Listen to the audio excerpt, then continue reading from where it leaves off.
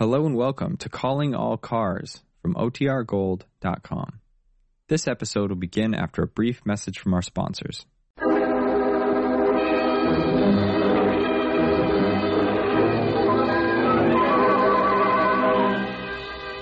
Calling All Cars, a presentation of the Rio Grande Oil Company. Los Angeles Police calling all cars. Attention all cars, broadcast 60. Regarding a stick-up. A gang of 6 men just held up the Kreitzer Creamery. That's all. Rosenquist.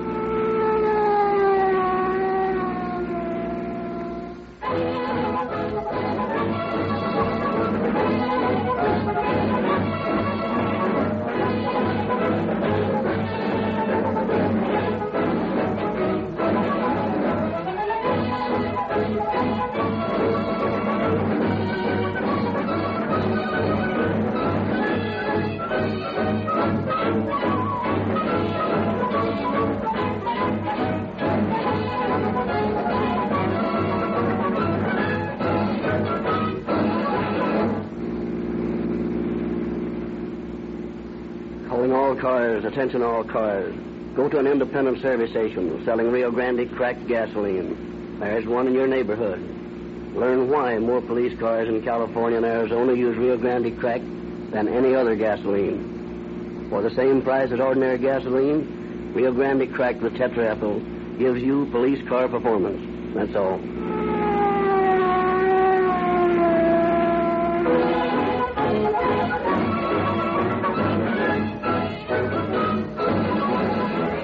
Now it is our pleasure to introduce to you Captain Harry Seeger, in command of the Robbery and Narcotics Squads of the Los Angeles Police Department. Captain Seeger. Good evening, friends. We whose life work it is to keep the peace have all heard ourselves called dumb coppers and big flat feet. Our reaction to such epithets is not, as might be supposed, one of anger, but one of tolerant amusement. The average police officer each day is called upon to employ more practical psychology than many a professor of psychology has ever dreamed existed. The modern policeman uses his brains much more often than he uses his gun. He is a highly trained specialist, as capable and important a member of society as is your dentist or your lawyer or your doctor. The story we are bringing you tonight from our confidential files is an excellent example of the way two of the men under Chief Davis's command faced possible death with their wits.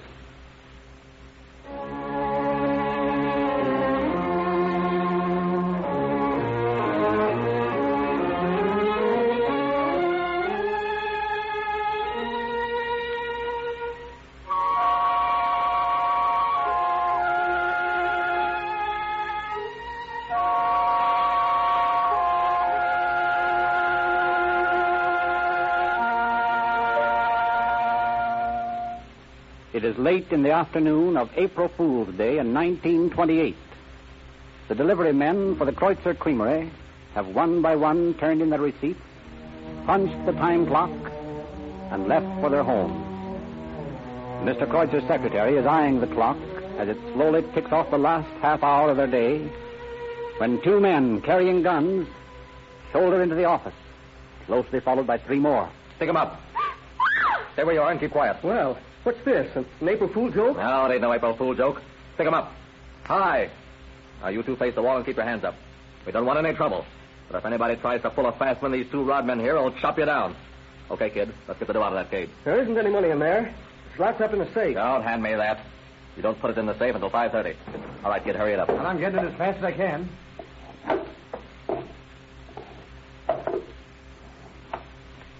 Dump it all into this bag.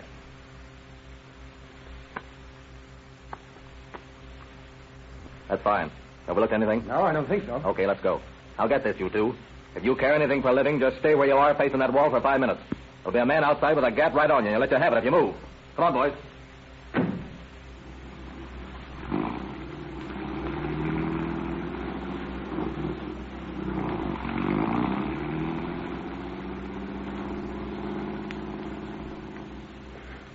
I can't stand the suspense any longer. Do you suppose there's really someone outside? Sure there is. They were tough guys. Well, I think they were just bluffing, and And anyway, my arms are getting tired. Better do as he said. I'm just going to take a little look. Don't. I hear footsteps. He's heard us talking. He's coming back to shoot us. Well, for the love of Mike, what's the big idea? You two playing games? Oh, it's you, Harry.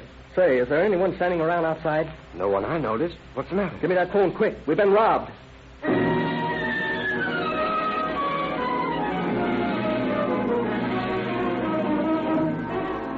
It is a matter of minutes before Detectives Joe Loquat and Eddie Chitwood of the Los Angeles Robbery Squad have arrived at the creamery.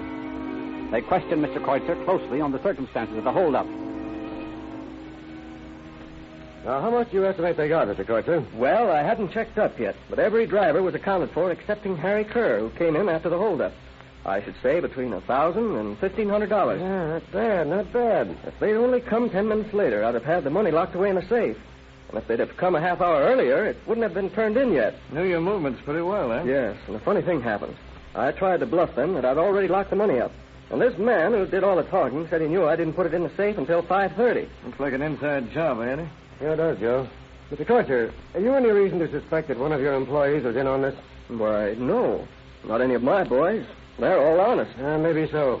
You'll admit, Mr. Kreutzer, that these hold-up men knew an awful lot about you for strangers, didn't they? Yes, but still I'd stake anything that none of my boys were in on it. Well, possibly you're right. But in our business, we're suspicious of everybody. I think, Mr. Kreutzer, is there one of your employees that puts on a dog of it?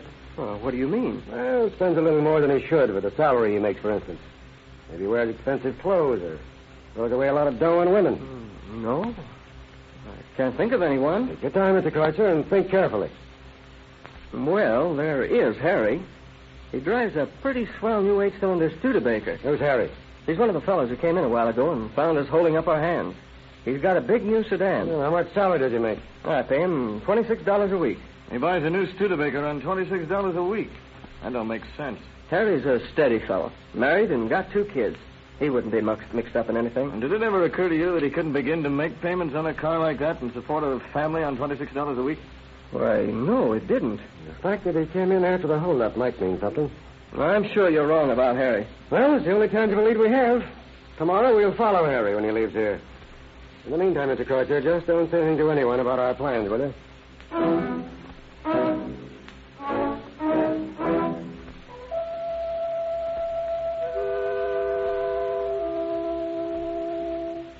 The next day, Chitwood parked his own car near the creamery through it. Shortly after 5 o'clock, he sees the suspected Harry Kerr drive out of the creamery yard in a new Studebaker sedan.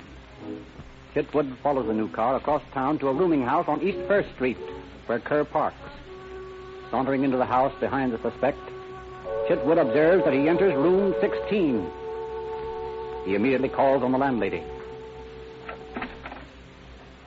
Yeah, what is it? I'd like some information about the tenants of room 16. What is it you want to know about them? Well, who occupies the room?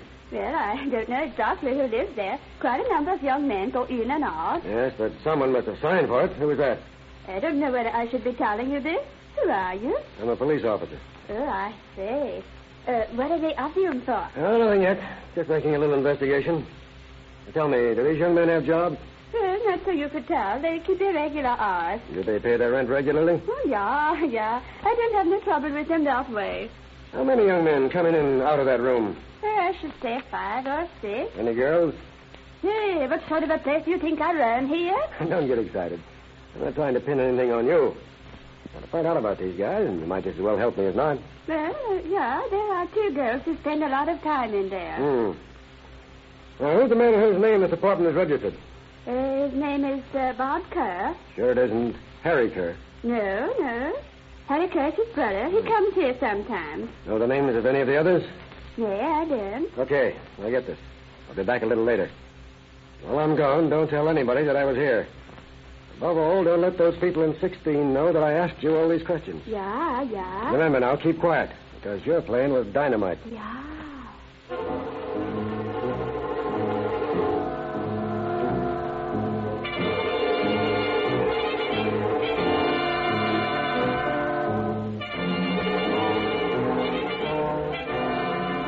Chitwood hastens to headquarters to get his partner, Joe Loquat. Together they return to the rooming house and cautiously approach the door to room 16. Put on limber your gat, Joe. Can't tell what we're liable to run into. Okay. You all set? All set. Let her ride.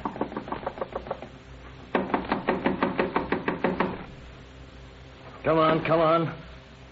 Come on. Go on, open up or we'll break the door in, will you? Let's try to open it first. All right. Throw your flash in here, Joe. Oh, dear son of a gun. They flown the coop. Beat it, huh? Oh, the devil. Hey, I've only been away from the spot long enough to go up and get you. Hey, I'll bet that landlady. Hey, landlady! Landlady! Oh, there you are. That isn't your van. These people have gone. Taking everything with them. Gone? Gone and took my beautiful painting of the Canal of Venice with him? Why, the ungrateful wretches cost me $3 that picture. Now, wait just a minute. I want to know who tipped them off. What are you looking at me for? I had nothing to do with it. I did just as you said. I didn't go near them. You sure about that? Yeah. So I should have want them to move out. They were paying the rent. All right. No good crying about it. Let's take a look around, Joe. If they left anything, that might give us a clue. Okay. Don't look like they left a thing, Eddie. Cupboards are empty. Nothing in the clothes closet. What about the desk drawers? Nothing there. Hey, wait a minute. There's something under this table cover. Yeah, what? Little notebook. A giveaway from a $1 down, 2-pan suit joint. Anything in it? Oh, it's brand new. Looking under the pages. If they're writing this with invisible ink, we're up against it. Hey, wait a minute. What is it? Telephone number here in the center of the book. The prospect number. Probably the number of a beanery or a house. Maybe. But it's the only thing we've got to go on, so let's trace it down.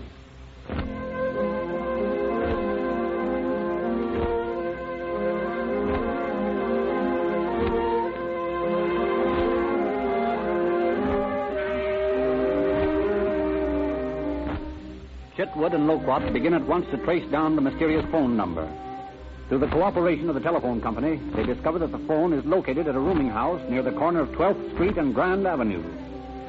They immediately drive to the spot and park their car across the street from the rooming house. Well, Joe, this may be a screwy wild goose chase. Just what are we looking for? I don't know. We'll keep our eyes glued on that spot across the street and see what happens. Yeah, but we're not even sure that these guys have anything to do with that Kreutzer Creamer holdup. Anybody's got a right to pull out of a room so long as they're not ducking the bill. Yeah, that's right enough. I just got a hunch on this thing. This guy Kerr, who works out at the creamery, drives a Studebaker 8 on $26 a week.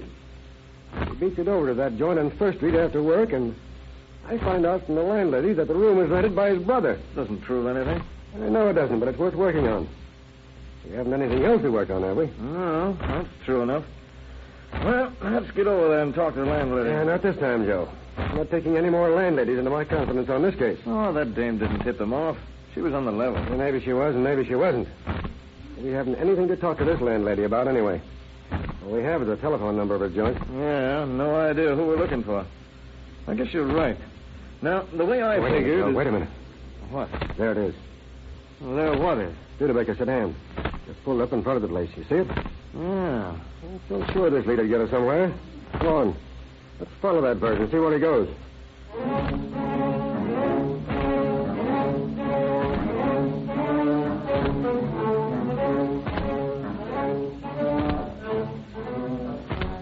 Careful to avoid being seen, Detectives Chitwood and Loquat follow the strange driver of the Studebaker into the rooming house, up a rickety staircase, and along an ill-smelling hall which is badly illuminated by a feeble electric bulb.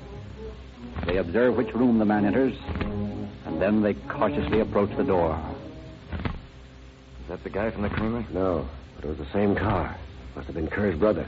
Tough-looking customer. Sure was. On your toes now, Joe. Anything might happen. Listen, can you hear what they're saying in there? Let's get all the stuff out of the other joint. Yeah, sure thing, Bob. Good. Took the kid brother home. What was the big idea of pulling the plate so quick? I just smelled a beef. What do you mean, smell of beef? You've been on the racket as long as I have, kid. You'll get so you can just feel it in your bones when something's about to break against you. I don't get you.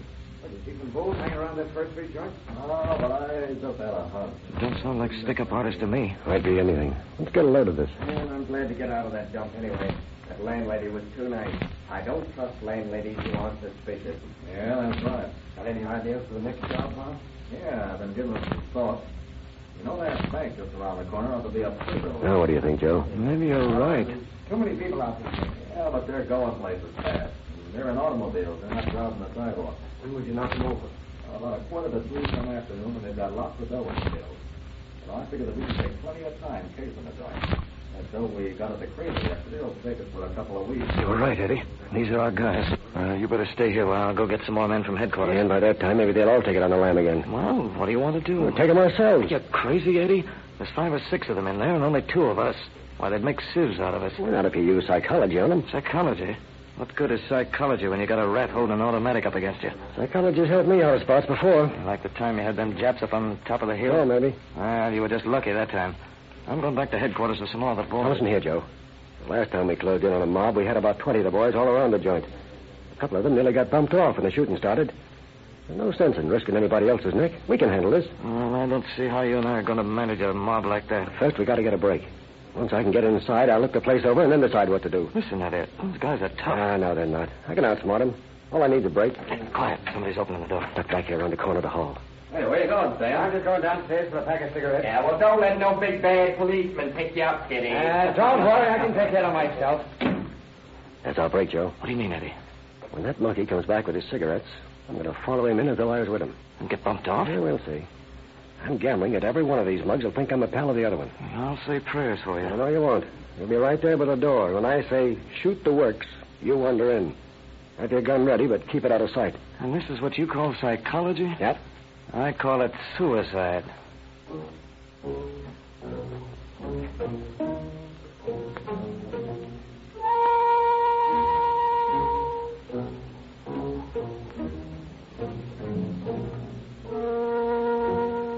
'Tensely, the 2 officers wait in the dimly lit hall for the return of Stan. Eternal minutes slowly pass. Then they hear footsteps on the stairs. See the young gunman swagger down the hall. Chitwood suddenly claps Joe on the shoulder and steps out into the passage. As Stan approaches the door, Chitwood passes him. And then, as the young man enters the room, the detective shoulders in behind him. 5 pairs of tough eyes focus on Chitwood. Stan wheels, surprised. The detective quickly takes in the room. His trained eyes see 6 guns stacked on the dresser across the room. Smiling pleasantly, he starts across the room to that all-important position in front of the dresser. 12 hard eyes follow him. Why don't you lazy bums get out and go to work? Fine bunch of fellows as you are laying around a room all day. I'll be ashamed of yourselves. Don't tell me you can't get jobs, because that's a lot of the well-known hooey. Say, Hugo, who the devil is this bird? I don't know. I thought he was a pal of yours. I never saw him before. Must know one of the guys. He acts like he belonged to you, all right? He gives me the jitters. Well. 6 toy pistols all stacked on the dresser. Might as well park mine, too. Hey, up. Shoot the works. You dim-witted sap, Stan. Why'd you bring this guy back with you? I didn't bring him back. He muscled in. I thought he was a pal of yours. He is not. Hey, look. There's another one just opened the door. This looks like a beef to me. Well, what are you so solemn about? Let's have some entertainment. You act like this is a funeral. I'll tell you what I'll do. I'll tell you fortunes. I'll begin with Stan here, who just brought back the cigarettes. Mind if I have one, Stan? Not so near those guns. Thanks. Relax, boys. Smoke. Do anything you like. And listen to your fortunes. Let's start with Stan here. As I gaze into the crystal bowl, I see that Stan's got ambitions. He's a dreamer. He sees himself toting a rod, earning himself a reputation as a chopper. Stan's future is a strange one. He's going on a journey to a northern summer resort. It's a big gray building. From Stan's window, he'll be able to look across the bay and watch the ferry boats and the steamers come and go. He's going to stay there a nice long time, whether he likes it or not. They'll charge you for that, Stan. More accurate than most of the fortunes you pay money for. Now, let's see, who's next? Oh, you'll do fine. Now, you look like the head man in this outfit. You're tough. You mean business. You'd rather shoot first and talk about it afterwards. As a matter of fact, I can read your mind. You're thinking right now, if you could get to those guns here on the dresser, you'd shoot me. I advise you not to try it. It wouldn't be healthy. You can't tell about that fellow standing over there by the door. He might be a hard guy himself. For you, my tough friend, I see a most interesting picture. It's dawn. In a gray courtyard, there is a high wooden platform. 13 steps rise to it. There's a strange beam above it, with a neatly tied rope attached. I see you walking up those steps. I see a man placing a strange piece of black velvet over your head. I see it... All right, lay off, will you? Oh. Made a mistake on that one. You're not as tough as I thought you were. Well, let's go on to the next. This lad over here is a likely subject. He thinks he's tough, too. Swaggers and he leers and scowls. He really isn't tough. He's scared to death right now. He isn't tough at all. It'll be a long journey for him, too. I see him living in a gray stone apartment. There are bars at the windows. I see him trying to act tough with the man in charge of his quarters. He's trying to live up to his own opinion of himself. For that, he's removed from the light. He spends many days in a cool cellar. He feasts on bread and water. And he thinks constantly of his mother. Down in his heart, he realizes that he isn't really tough. He had no right tying up with this mob of lazy mugs. He sits in his sunless solitude and breaks his heart, trying to undo the things that he has done. Bring back the past. Go back to his mother. The only person in the world who ever cared anything about him. All right, Joe. This farce has gone on long enough. Strap your bracelets on those two over there by the door. I'll link up this pair here. What are you going to do with the other two? Keep my gun on them. Okay, kid, cut that top stuff. All right, you mugs. File out and get down on the street. And remember, I have won more turkeys at the Chief's Thanksgiving turkey shoot than any man in the force.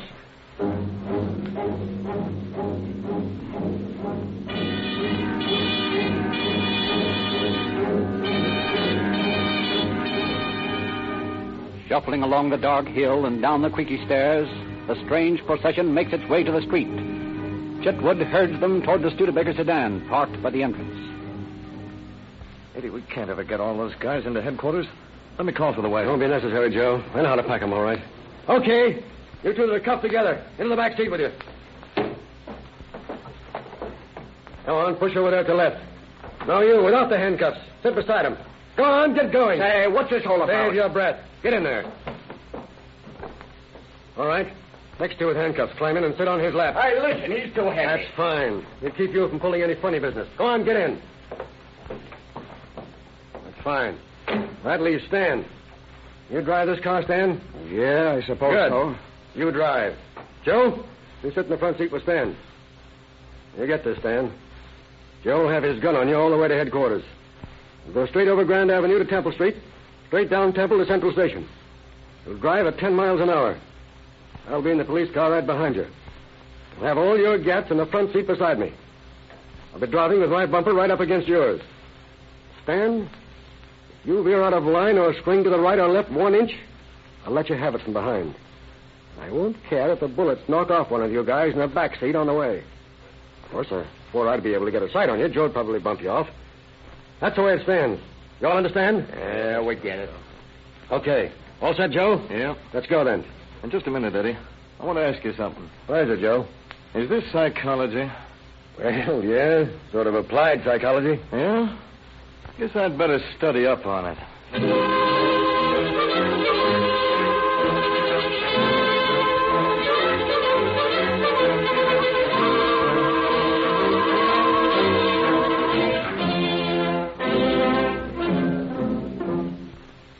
The next day, all 6 men confessed not only to the Kreutzer Creamery robbery, but to a string of stick-ups in San Diego, Bakersfield, Taft, and as far north as San Francisco. They were tried on a charge of first-degree robbery. 4 of them were sentenced to San Quentin prison from 5 years to life. 2 of them beat the rap, so we sent one of the survivors to San Quentin for from 1 to 15 years on an old forgery charge and turned the other over to the Navy, where he was sentenced for 2 years for desertion. There is a deplorable aspect to this story that I want to point out to the citizens of the West. Although 6 years ago, 4 of these men were sentenced to prison, 4 from 5 years to life, today, due to the sentimental parole system under which we suffer in the state of California, these 4 dangerous, habitual criminals have already been released, and we have certain knowledge that at least 2 of them have returned to their old haunts in Los Angeles. Thus, the brave work Captain Chitwood did when he and his partner Joe Loquat brought these men in must again be repeated by your police officers, and the next time, possibly some officer will pay... Thank you, Captain Seeger. Mr. Lively. Yes, Mr. Buchanan, what is it? This time, my Grandy has asked me to have you read this letter. A letter? Oh, this one? From Mr. and Mrs. F.P. Bender, 61 State Street, San Francisco. Rather nice handwriting, isn't it? Let's see what it says. For years, we have had cars in our family and have used all the leading gasolines. We have been driving a Dodge E632 sedan, quite a heavy car, and heretofore the most mileage ever received has been from 13 to 14 miles per gallon. On Sunday, we took our usual trip, and for the first time used Rio Grande cracked gasoline. And believe me when I say that we were the most surprised motorists to learn that we received 18 miles to the gallon. How do you think of that? Well, let's see. Rio Grande gives them 5 more miles per gallon. Not bad, is it? Well, anyway, she goes on to say here, now we know the gasoline for us and intend to pass the word along. This is not written for any reason other than to express our appreciation. And it is the absolute truth. Well, that's an interesting letter, Mr. Buchanan. But it sounds almost too perfect to me. Are you sure one of your friends didn't write it? I'm afraid some of the audience might be dubious, so I wrote to Mr. and Mrs. Bender in San Francisco and asked for permission to read the letter. And here's their answer. Your letter asking to read our expression of appreciation received. We assure you it's quite all right with us. Glad if our letter means a help to Rio Grande, for Rio Grande has helped us. We wish you success.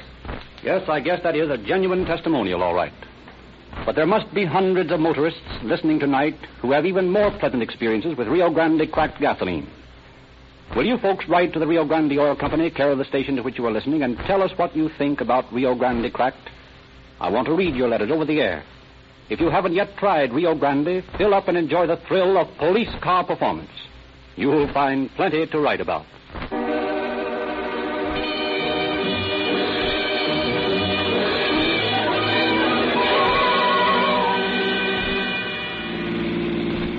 Los Angeles Police calling all cars. Attention all cars. Cancellation broadcast 60 regarding a stick-up. Suspects in this case are now in custody. That's all. Rose and Cliff. Did you get your free copy of the sensational new publication, The Calling All Cars News? The demand was so great after last week's broadcast that many Rio Grande stations ran out of these free copies. Don't miss this first issue. Go to the Rio Grande dealer near you and get your copy of Calling All Cars News. It's free and full of news about police, crime, movies, radio. It reveals the true story of the Gettle kidnapping. Written by William N. Robeson, writer and producer of Calling All Cars. And this is Frederick Lindsley, Grande Oil Company.